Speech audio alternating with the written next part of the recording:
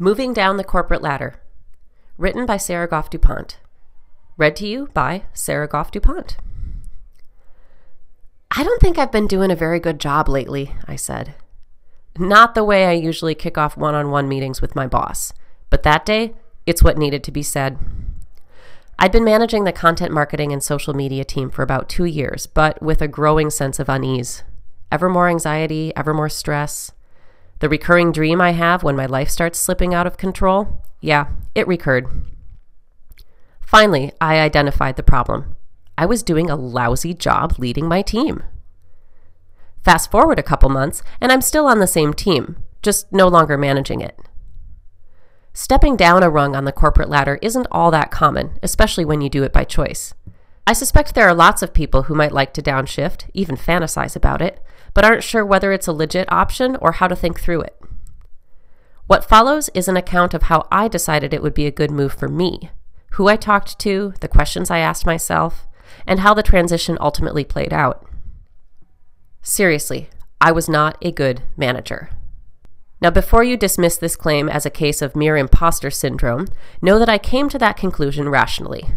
I made a list of which aspects of my role I'm good at and which aspects I struggle with. I'm good at writing. I'm bad at project management. I'm good at building relationships with people in other departments. I'm bad at delegating. I'm good at mentoring my team members and connecting them with projects that line up with their career goals. I'm bad at keeping tabs on how those projects are progressing. Yikes. In our department, being a team lead is largely about leading projects, which involves a lot of delegation, and wrapping your head around the projects your team members are involved in so you can provide meaningful guidance and coaching. Struggling with your job's primary functions is kind of a big deal. But why was I struggling? I'm capable, intelligent, I apply myself. I even have a college degree to prove all those things, so WTF? Fortunately, I've spent enough time on engineering teams to be familiar with root cause analysis techniques like the 5 whys. If this is a new concept, allow me to save you the hassle of fancy management training. You start with a problem and think about why it exists. When you have an answer, ask why that is the case, digging deeper and deeper as you go. By the time you've asked why 5 times, you've probably exposed the root of the problem. So I set out to answer the question, why do I suck at really important aspects of my job? Basically, because I wasn't devoting much time to those aspects. Okay, then why am I not devoting much time to those aspects? And so on and so forth. Ultimately, it turns out that I sucked at those parts of my job because I didn't want them to be part of my job. What I really wanted to do for a living is write. I'm good at it, I enjoy it, I've got subject area expertise on the topics Atlassian tends to write about. I'd been latching on to any writing project dangled in front of me, or sometimes inventing them myself, instead of tending to my actual job as team lead. Stealing time, essentially. Cheating my team members out of the guidance they deserve. Cheating the projects I owned out of proper management, which made life all that much harder for everyone working on the project. Admitting all that to myself was liberating. And kind of scary. Not to mention laced with a heavy dose of guilt. It was time to come clean. Stomach butterflies aflutter, I entered the fateful one-on-one. I skipped the small talk and got straight to the point. I don't think I've been doing a very good job lately. My manager was a bit taken aback, but she hung in there with me. Then I laid it all out. How wanting to write instead of lead projects was the root of the problem, and the effect it was having on my team. I was pretty nervous about where this conversation was going to lead, but damn, did it feel good to get all that off my chest. So, what should we do here? I asked, finally. Should we restructure my role so I can legitimately spend most of my time writing? Or should I embrace the project and people leadership stuff and get really good at that? Her response was immediate. Let's figure out a way to get you more time writing. Phew! I mean, I was open to setting writing aside for a while for the sake of building some management chops, but wow, what a relief not to have to. We spent the rest of the time discussing changes we could make immediately and speculating as to how the transition might go.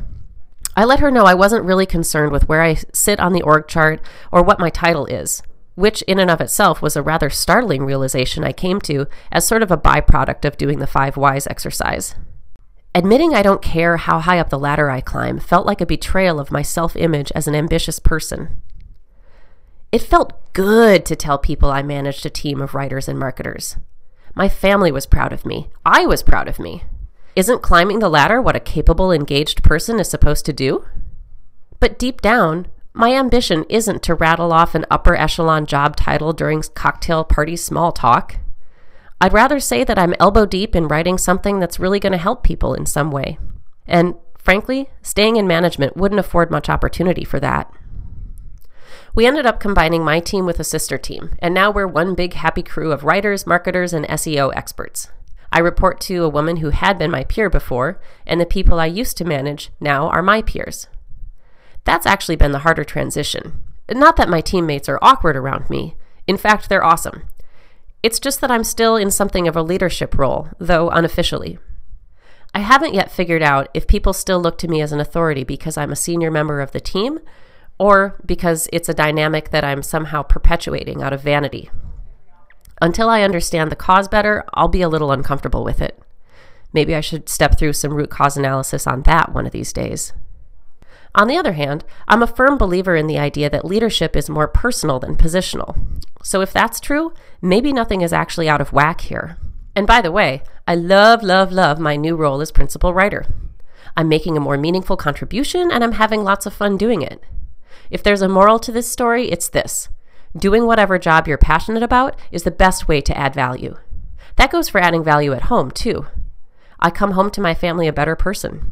Less frazzled, more patient, more emotionally available. Now, your mileage may vary. In many ways, I won the career pivot lottery. The people around me were incredibly supportive. I didn't have to move to a different company or even a different team, and I'm really happy with the change. In other words, I got crazy lucky. Other managers who move back to being individual contributors might not have such a smooth transition. Still, it's a move we as a society should be more open to. We have this knee-jerk tendency to take highly skilled individual contributors and promote them into positions where they no longer use that skill. That doesn't even make logical sense. Maybe demoting from within should be the next big thing.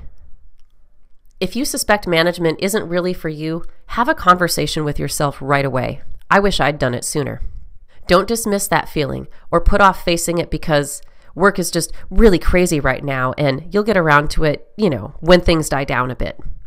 Well, things are always crazy at work. So decide right now to step up and take your feelings seriously. Do some root cause analysis. Dig deep.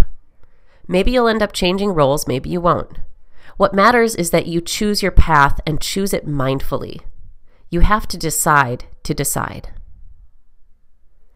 For more information about 5 Whys analysis, check out the Atlassian Team Playbook for instructions at www.atlassian.com/team-playbook. Thanks for listening.